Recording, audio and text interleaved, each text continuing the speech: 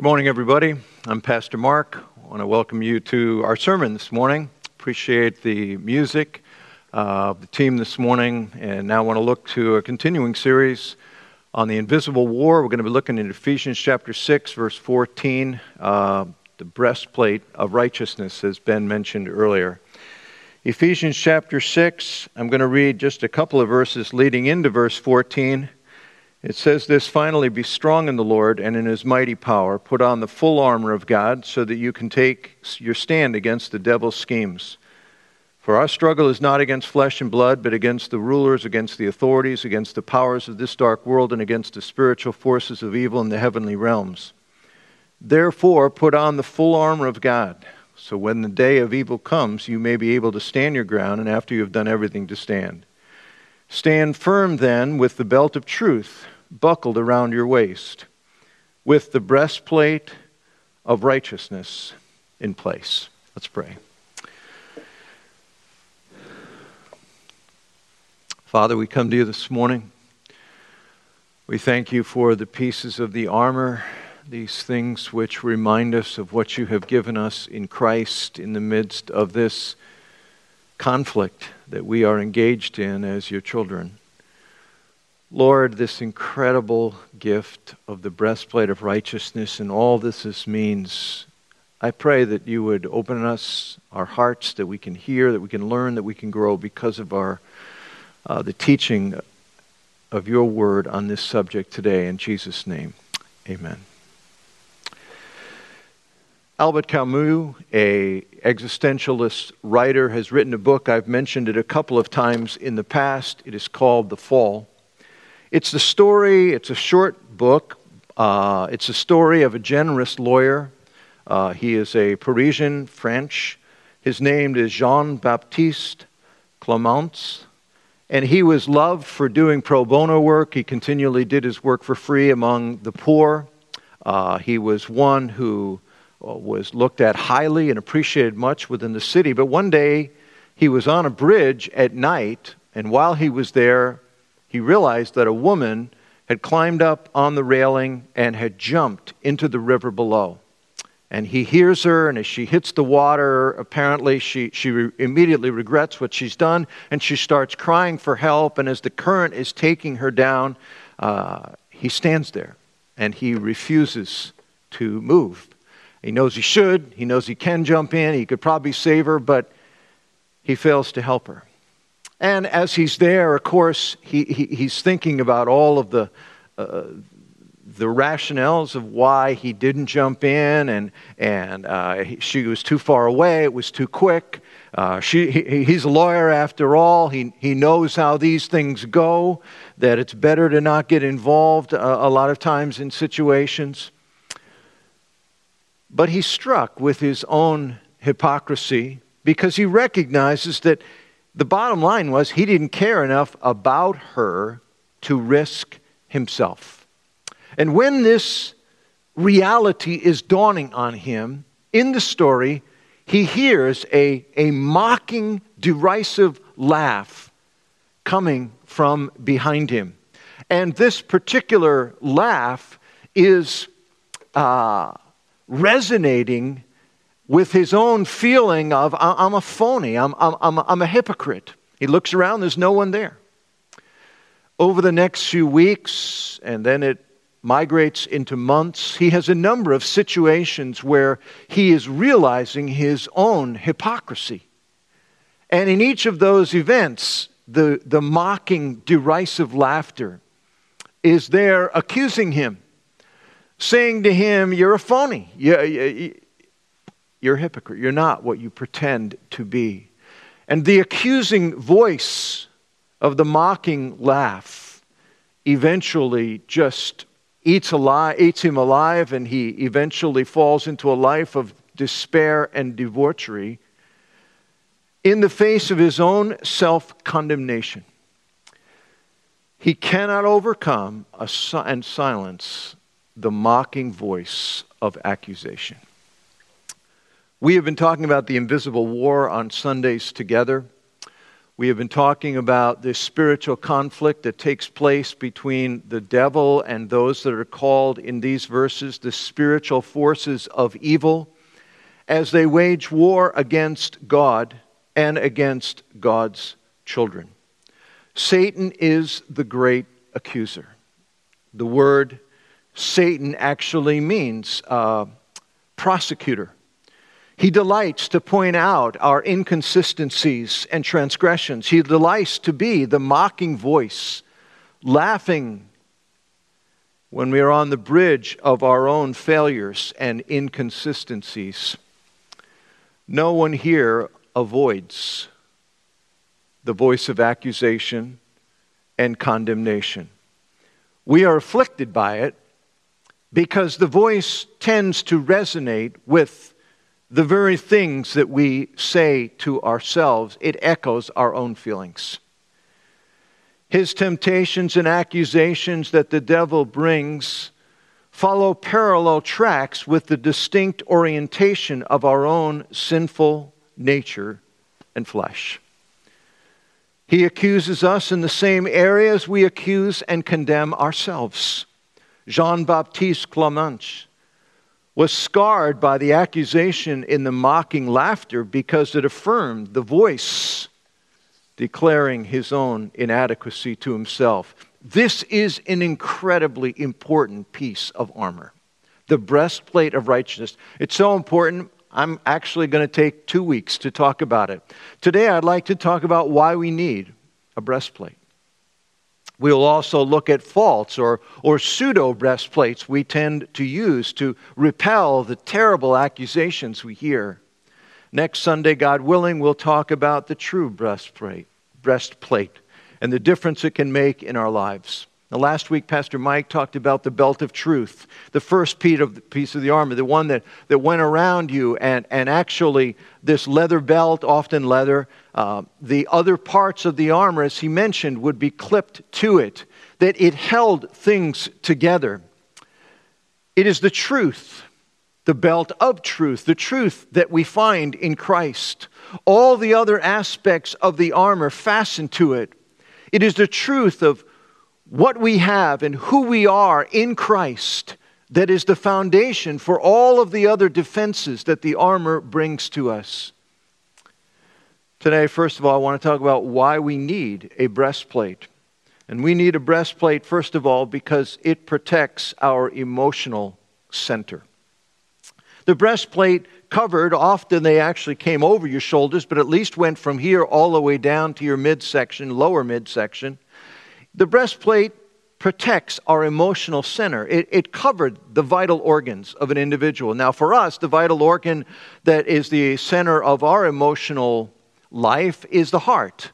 For the ancients in the ancient Near East, they tend to say it was the upper intestines, both of which are covered by the breastplate. And the idea is that we are protected on an emotional level from the charges and the attacks that come to our emotional well-being.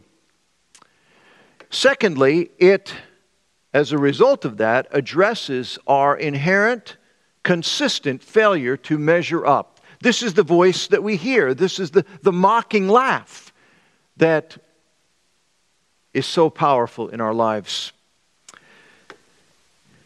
This particular reality, in understanding why accusations bother us, we've got to understand what it is that we are accused of and where it comes from.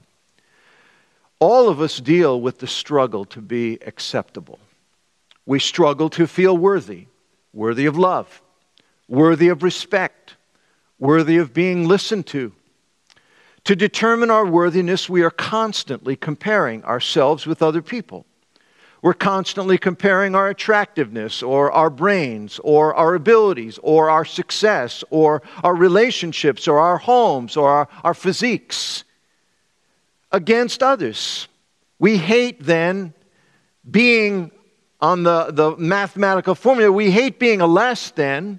We want to be on the right side of the V. We want to be on the greater than side because we are inherently, consistently comparing ourselves. And when we feel a less than, or we feel that the arrow's pointing our way, we feel condemned. We feel the accusation of less than. We're not worthy. A guy may say, you may be out there and you may say, I don't really struggle with that. I mean, if anything, I'm too confident. Well, I would suggest to you everybody struggles with this. Everybody hears the voices. No matter if you're a very opinionated person, a lot of times people that they're most bombastic, the most critical of others, the most intimidating of others are doing that to totally protect themselves. They'll knock everybody else down in order to not let themselves look bad. Politicians or political aides are consumed with approval ratings. Teens are striving to fit in, to measure up, to cope with unreasonable, overwhelming expectations of grades and physical attractiveness, social skills, and athletic or other areas of expertise. They feel they need to have it all to be in. Many of you have been watching The Last Dance, the 10-episode ESPN special on the Chicago Bulls 1998 season. It's a fantastic, I love it. But it was an interesting study for me. Michael Jordan is absolutely my favorite not my favorite. I believe he's the best basketball player that's ever played. Larry Bird's my guy. Maybe because he can't jump either. But Michael Jordan is the greatest basketball player I've ever seen play. But it was striking to me as I watched this, and I'm not in any way dissing anybody, not wanting to. But what I was struck with as I watched this ultra-competitive, astonishingly competitive and driven man, I also saw a man that was discontent. I also saw a man that was consumed with the fact, 22 years later, that he didn't get a chance to get his 7th NBA championship ring. That what we call drive in people is usually the response to the mocking voices that say, you're not enough if you're not a winner. You're not enough if you're not this. You've got to be loved or be admired or be approved or be feared or be a winner to be worthy. And there is intolerable shame if we are not. So here's the question. Where did this come from? Where did this sense of drive and passion and why we are so vulnerable to accusations when we feel that we are on the less than side of something that matters to us? I would suggest to you that it goes all the way back to the beginning of recorded history in what is called the Garden of Eden. It is the product of sin in the human race. Adam and Eve did not ever struggle with low self-esteem. They did not strive to be greater thans. They were not comparative or discontent. They were at peace and they were satisfied. They worked hard. They had active lives. They weren't just sitting around in a cloud strumming or just, hanging out and talking to the animals. They worked. They were energized. They planned. They landscaped. Whatever they did in the garden, they did it with gusto and energy. There was contentment and energy, but they were free from the accusing voices in their own head until they fell into sin. Sin brought it about, and Satan was correct in something he said. He said, you will know what you don't know now if you take of this tree of knowledge. And he was right. They now knew. They knew a sense of shame. They knew a sense of comparativeness. They knew a sense of not being enough. They knew what it felt like to not be worthy. The result is they tried to hide their shame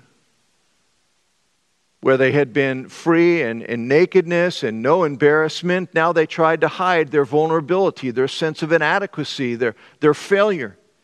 And fig leaves is just a way to try to protect them from the gaze of God and even to some degree the gaze of each other. when they chose to not live contentedly in the approval of God, they began to search elsewhere for lesser approvals that would never leave them content. And so do we. What they now felt was this: my behavior, my actions, my very self are no longer acceptable. I no longer measure up. Ultimately, they felt shame before God. They felt inadequate in the presence of God. See, all of your efforts to please your parents, at getting in the right school, at being successful, at being beautiful, at being a greater than, are ultimately an effort at covering up that deep sense of unpresentability, because we know that God is not pleased with us. We know that we fall short. We all live for a good verdict.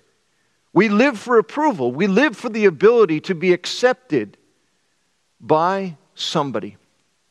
Now, you may be out there and say, wow, that is a big step that you're saying that, my struggle of the fact that I didn't make the basketball team and how bad I feel about myself is ultimately because I feel God doesn't approve of me. What I'm saying is that sense of struggle, that sense of needing to define and find our satisfaction in an identity is because sin has created a spirit of discontentment, of inadequacy, of a need of a verdict that I am in fact worthy, ultimately, completely worthy. And the breastplate of righteousness is all about bringing a different verdict to our lives. We all live for that good verdict. Where do you look for approval and acceptance? I'll guarantee that is where you hear the voice of accusation and condemnation. The third thing we find is this: we need a breastplate because it addresses the unceasing voice of accusation and condemnation. The breastplate of God gives protection from the accusation that condemns and pains us.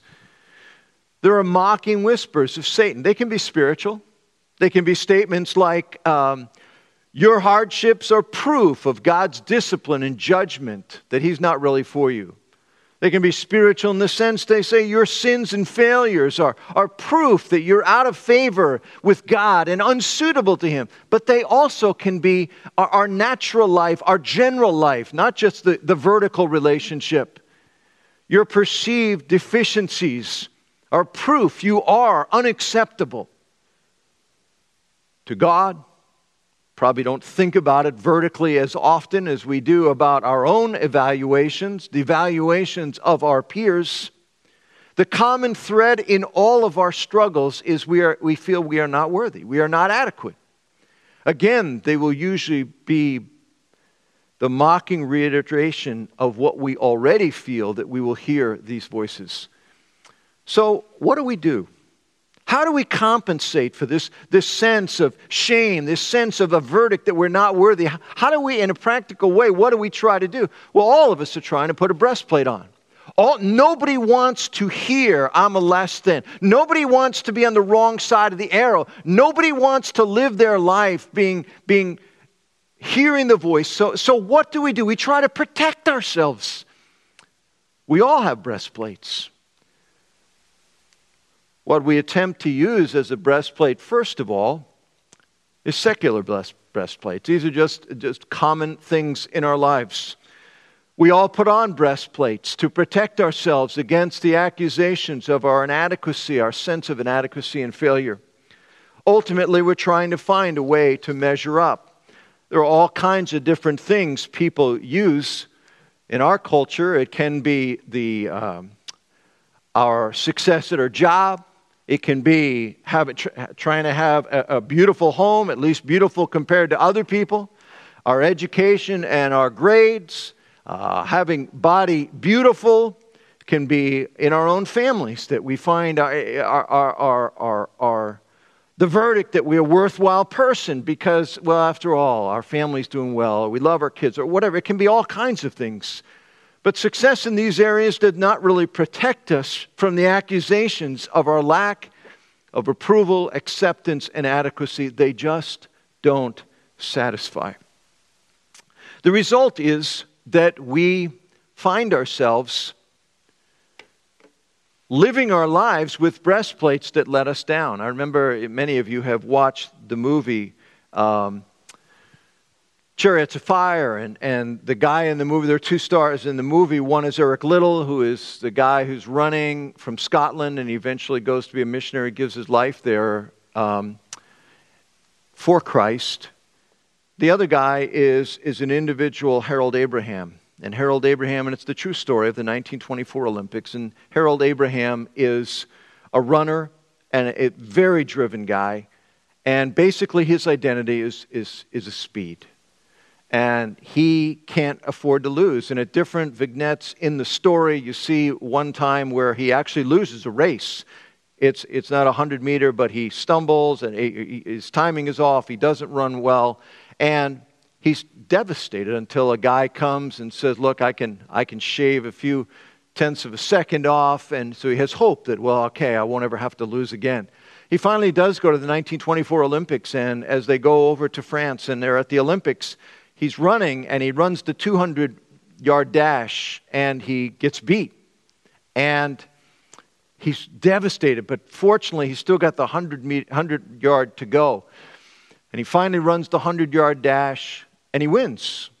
And he wins the gold medal, and one of the most powerful scenes in the movie is that night in a little French restaurant. There's nobody there. The place is empty. The guy is trying to clean up, and he's got all the chairs folded up, and here they are sitting in this little bar, or a little restaurant with a bar, and it's he and his trainer. The guy's twice his age, and they're there, and it's this sorrowful, sad scene where it should be a celebratory thing, but he's very reflective. He's melancholic and depressed because he's finally tasted the victory. He's the fastest man in the world. He won the 100-yard dash at the Olympics.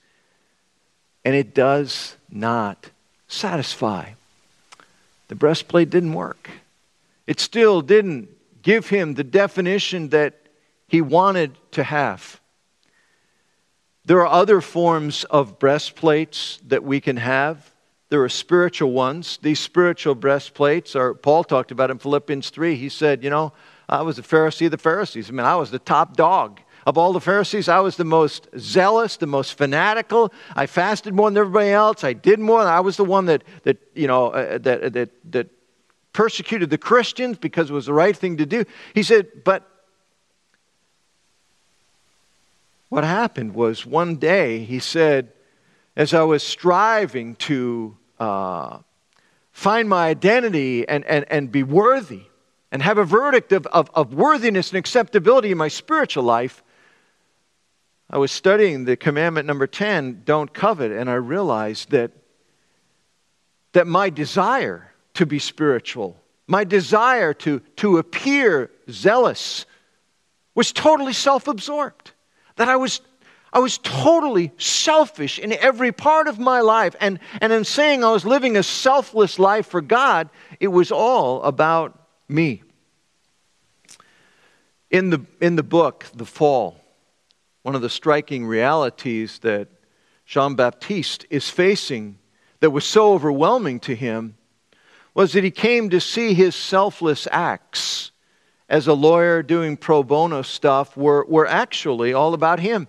He gives one example. He says, I would actually escort a blind man across the street, and then I would tip my hat to him. And he said, I realized I wasn't tipping my hat to him. He couldn't see my hat. I was doing it for the crowd, to draw attention to my action and to the graciousness of my behavior. And he heard the mocking laugh of hypocrisy. You're not what you say. What he was finding, his own spiritual fervor and works did not provide a real breastplate against the accusation that he didn't measure up. His works could not secure him approval. It can be spiritual things. It can be Christian things as well as our job accomplishments or how much money we make, that we try to find our approval. So what can secure the verdict of of approval, the verdict of worthiness, the verdict of acceptability. What can be a breastplate against the accusations that say we are not enough? Well, some of you are here and are listening and knowing that you are driven by the voices that accuse you. Voices that are declaring to you in one statement or another, you're no good. You'll never be enough. You're unlovely. You're unlovable. You'll never really make a difference. And maybe you've never considered the fact that your emotional struggles are rooted in a spiritual dimension. Your hunger to be worthy, to be adequate, to be acceptable, ultimately is the cry for God, for His forgiveness, for His grace, for His verdict of acceptance. You'll never earn it. You'll never deserve it. But God has given it freely in His Son. And when a person embraces Christ as their Savior, their whole lives, they're now growing to live out. What does it mean to have this verdict of acceptability, that I don't have to live on the grid? That we stand accepted in Christ. And next week we'll talk more about what it means to be wearing a breastplate of righteousness. What does that mean? How does that affect our daily living? How do we put that on and defend our hearts against the accusations, against the voices, the mocking voices? We'll talk about that next week. Let's pray. Lord, we thank You for righteousness that is our breastplate. We thank You for Christ. It is in Jesus that we find even such practical benefit of silencing the voices that we struggle with, many of us, every day. Lord, we thank You for journeying with us, that You love us, that You have come among us that we might have an acceptance that is a verdict that frees us from the treadmill of trying to be a greater than. God, teach us how to do that in the righteousness of Christ, I pray. In Jesus' name, amen.